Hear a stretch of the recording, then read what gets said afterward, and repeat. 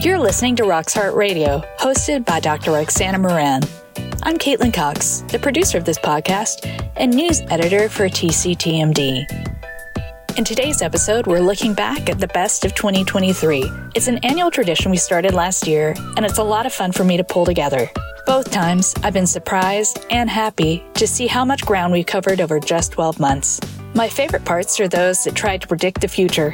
What might the year hold for cardiology? Nearly all those predictions were spot on. Other hot topics were women's heart health and the advent of medications for cardiometabolic health. Then we had an episode that touched on what it takes to be both a cardiologist and a well-rounded, well-rested human being. Summer vacations. To start off 2023, in January our guests were Athena Pappas and Gabriel Steg. Dr. Moran wanted to hear their take on what they were most excited to see in the year ahead. They had a lot to say. Athena, what are you looking forward to in 2023? I think that digital health is an important thing for us to sort of dissect, because we learned that we can do telehealth, which is get on the phone and talk to people during the pandemic, which was fantastic. It was a great move that we had to do. And really, I think for a lot of patients was potentially life-saving, right? So they were able to reach out, we were able to connect with them. But digital health is much, much, much more than that. It's about utilizing a lot of the wearable data. It's about utilizing some of the pragmatic data we have for trials. It's about taking that information in real time and finding a way besides phone calls to activate that and respond to that in real time, and then using that as pragmatic trials to study it. So I'm looking forward to this next piece. I think there's going to be a bit of a gap where we utilize perhaps more AI to assess some of this information so that we don't have to, but to have, digital stethoscope with a patient that needs be, and that gets us a little more access, whether it's rural or urban population, so that we can access them. So I'm looking for the next wave, the 2.0, where we move from telehealth to truly digital health. Nice. Gabrielle, what are you excited about? Oh, I'm excited about many things. First of all, obviously, AI and digital health are very big. There's not a single field in cardiovascular research that is not affected by this. But I would say that I haven't seen yet the practical implementation of much of this research. It's largely remaining a promise as we talk. Doesn't mean it's not going to materialize. I think it will materialize very, very heavily. But I want to see more pragmatic results on this. And we're all working on various studies trying to implement the best of AI for imaging, for diagnosis, for prognosis, for identification of proper targets, and so on. I think it's going to be an interesting area to think that we are able already now, looking at a REST EKG to predict the probability of AFib is mind-boggling, if only for that. But there's much more information coming and many more results coming up. I'm also quite excited about the prospects for gene editing. I think we've seen the cardiovascular application of gene editing with ATTR amyloidosis.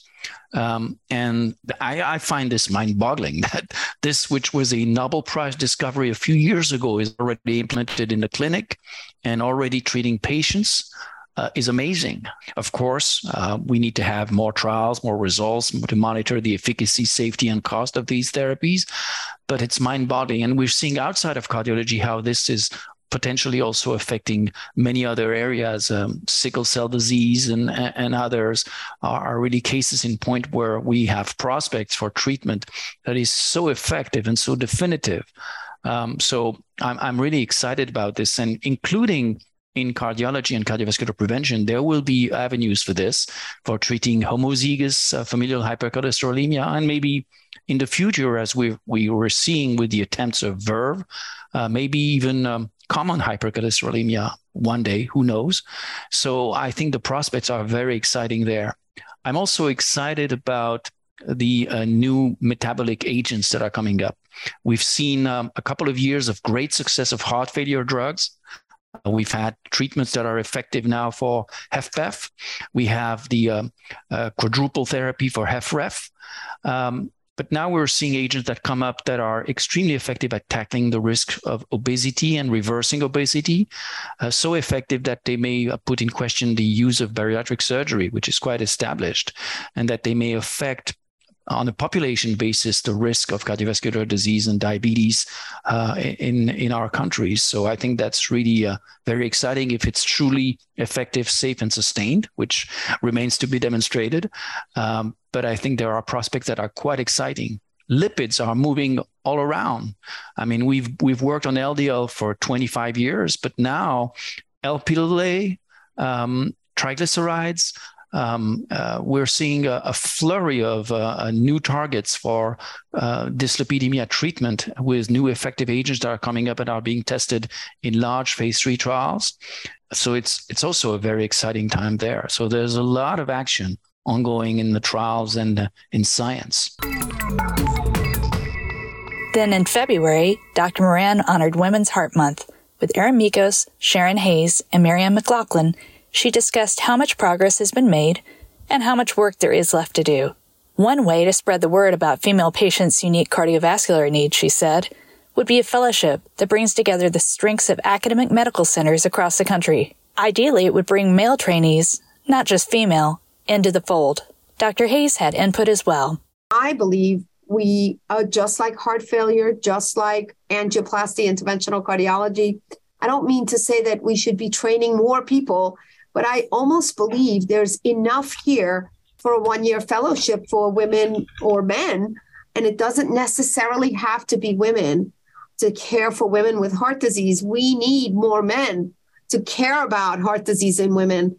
For some reason, it's been sort of pushed to the women because we feel like, that sex concordance situation.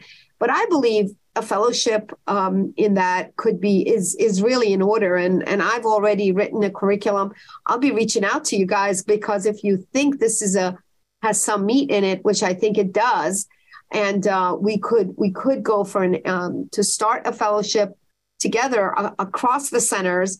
And then imagine that my fellow could then go and work at the Mayo Clinic or come to Hopkins for a couple of months and vice versa, where we could really see what's going on in different places and see different kinds of patients, et cetera.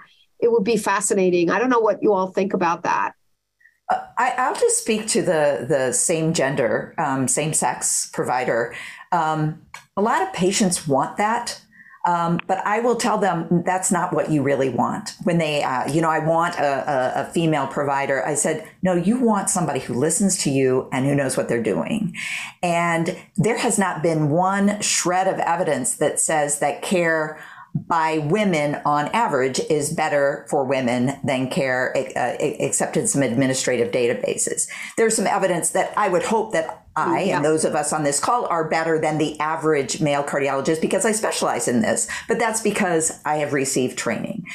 When we first started our Women's Heart Clinic, we specifically said this is not going to be limited to women cardiologists and providers, but that's all who asked to do it. I put out a call to the whole division. I said, we're going to work together. And I had one man who said he would be glad to do it. But he assumed no woman would want to see him. Right. I mean, so there is this attitudinal thing. I have been quite heartened, though, when we've had internal medicine residents and now cardiology fellows who are doing elective rotations in the Women's Heart Clinic. I ask every man why. Because the women, I should ask them, I suppose, but I ask every man. And the answers I love the best are, they're going to be half my patients. I want more expertise in this. Well, isn't that great? That's how it should be. Right. And so we need to imbue them and we need to help our patients and not promulgate the fact that, yes, maybe you need to be at a women's heart center, but that does not mean that every woman that you see is going to be an expert in that. Because that's like a bias in and of itself. In March, Dr. Moran connected with Kathy Biga, president-elect of the American College of Cardiology, to discuss current challenges in care delivery. Biga said that ACC, through its company MedAxiom, has made strides in teaching cardiologists the skills they need. From RVUs to after-hours work, billing and scheduling, clinicians are being forced to develop non-clinical competencies. And this is natural. Everyone needs a paycheck, she said. Still, it's possible to achieve balance. The many demands can lead both to burnout and to patients getting short shrift. So what's the solution? How do we balance this, Kathy? What do you think is the solution? Well, number one, and I think ACC 23 was a prime example of that, we have got to get non-clinical competencies into fellowship training. We really have to align it with the clinical acumen that you deliver as program directors and mentors for our fellows, because the bottom line is that this payment system is not going to change easily. And so we do have to be able to do it in a manner that our physicians and our APPs find joy back in their work, that we're not working for our EMR, but our EMR is supposed to be working for us. And that's part of what our role as administrators are in this team-based approach. And that's kind of the key, Roxanne, because I assume we're going to talk about the enormous economic pressures that the hospitals are under, the incredible staffing that we're all under, the great resignation. And so the bottom line is that we have to figure out how to deliver care differently. The CV care delivery model has got to change. And it's so hard. We did it during COVID. We did it very quickly during COVID, but yet we've all trenched back into our normal way of doing it. As you know, one of our favorite slides is looking at our waiting room from 1980 or looking at our exam room from 1990. They look exactly the same today. So what are we really doing to take advantage of some of the either artificial intelligence or different technology to really help our patients have access and to help our physicians not do all of their task box at home at 9 o'clock at night? That's the goal of the next couple of years. Do you think we're going to make that, though? You think we're going to actually be successful? And what will it take? Well, it will take coming out of our comfort zone. How good are we coming out of our comfort zone? Probably not all that great. And again, unfortunately, it kind of boils down to money. And it boils down to how we reimburse our physicians. Because the bottom line is no matter what area of cardiovascular services you're employed by, you're employed. And that employment is based on a model from 1985 when Medicare came into play on how our fee schedules are all aligned or misaligned. And as long as our payment model is misaligned with our delivery model, it will continue to be a challenge. So we need to figure out whether we do different carve-outs with our private payers, look at different methods of bundles like we have with both the ACOs and the bundle payment initiative. Those are starts, but we're by no means sustainable and successful. I mean, I think it seems to me like as much as we have to know these clinical competencies that we're getting, board certified for, I almost feel like this non-clinical competency, if you're going to run a program, if you're going to be a chief, if you're going to be anything that is like, especially in terms of promoting and promotions, you're going to have to know a little bit about these non-clinical, not a little bit, but a lot. Speaking of balance, our July episode featured tips on how cardiologists can make time for summer vacation and acknowledge the reasons why that's often hard to do. Dr. Moran spoke with Nadia Sutton and Srihari Naidu, both of whom said they managed to squeeze in summertime breaks with their families. Though for 2-week stops, and sometimes even then, the work creeps in. Yeah, isn't it crazy how guilty we are to take 2 weeks off? Why is that? Why are we so guilty? Why are we guilt-ridden to do self-care, to have time, downtime, and then to spend time with our families? Why is that such a guilt feeling for us cardiologists? I just can't. I mean, Nadia just told us that she admits that 5 or 6 days of her downtime was, conferencing. That's got to be really frustrating. I know my kids hated it, and I'm a victim to this as well. And it really is not so good. I mean, part of it is self-inflicted that we want to be, taking care of our patients. I'm not sure it's all guilt. And part of it is what you just mentioned, Rox, that when you come back, you're slammed. So if you don't take care of some of it during it, you end up paying for it later. But there is a part of it that's guilt, which is that for some reason, everybody just shows how hard they're working and nobody tends to highlight their personal life. And so you get into this cycle where people try to hide their personal life. I don't think that's appropriate, but I think that's where the guilt comes from. Nadia, what do you think about that? Yeah, I agree. I mean, I also think that some of it is habit. I mean, I think it starts from the time that we're undergrads and doing our residencies and fellowships where, usually, you might have a 2-week block off, but, there's a sense of always being a hardworking person and it just sort of being in the habit of it. And then I think also, it depending on the model that you're in, I know maybe we were going to talk about this, but, perhaps you're giving up income by, taking the vacation time, or you feel, a sense of you're burdening your colleagues. If you're gone, there's all those different aspects, I think, that lead to some sense of feeling guilt around it. But I think, we can learn a lot sometimes from our colleagues in other countries and see how they do it. And I think some of it, maybe our culture, our U.S. culture, that leads us to feel that way as well. For October, Dr. Moran kicked off a 2-part series on cardiometabolic health. She spoke with guest Pam Taub. A month ahead of the American Heart Association meeting in Philadelphia, cardiologists were abuzz about the SELECT trial. Top-line results had given the world a preview. In non-diabetic patients with overweight or obesity, the GLP-1 receptor agonist semaglutide reduced the risk of MACE by 20% on top of what could be achieved with standard care.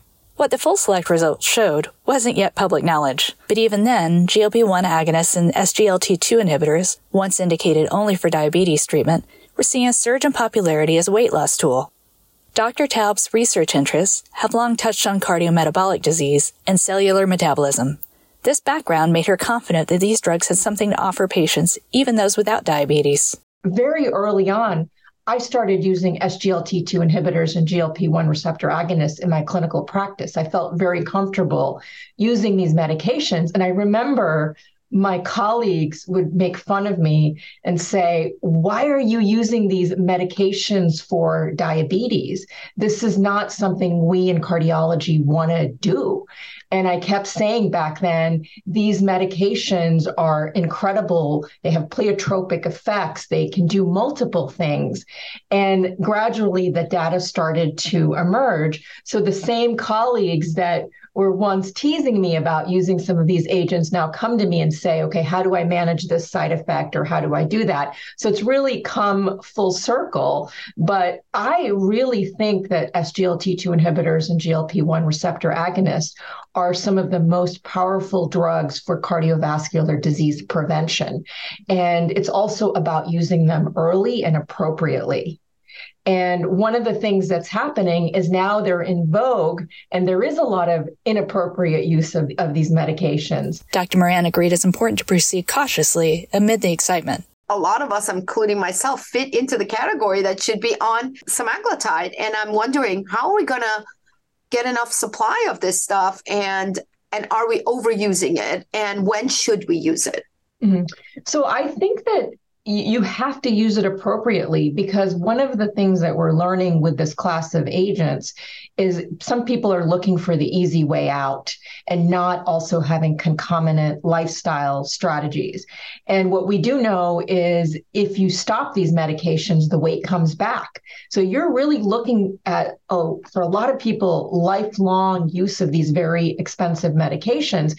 And then the other issue is at what doses. So in my clinical practice, what I've always done is use the smallest possible dose and used it really to jumpstart the lifestyle.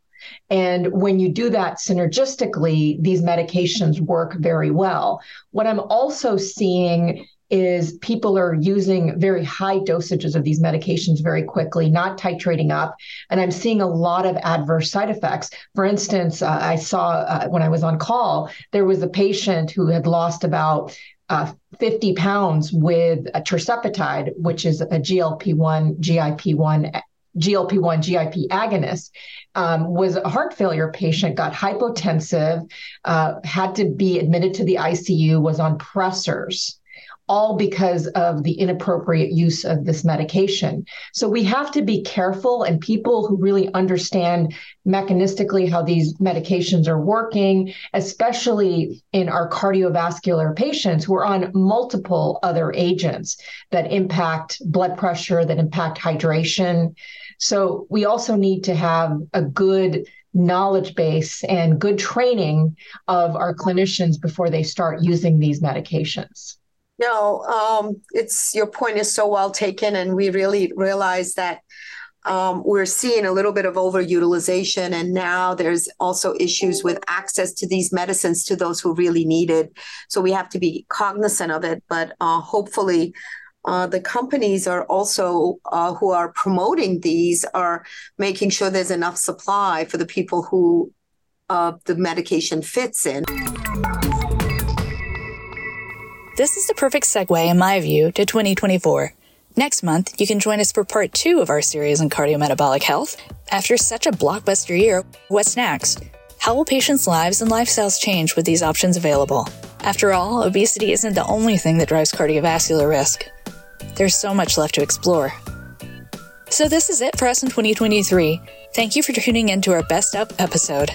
Be sure to check out not only future Rox Heart Radios, but also Heart Sounds, hosted monthly by TCTMD Managing Editor Shelley Wood. Happy New Year!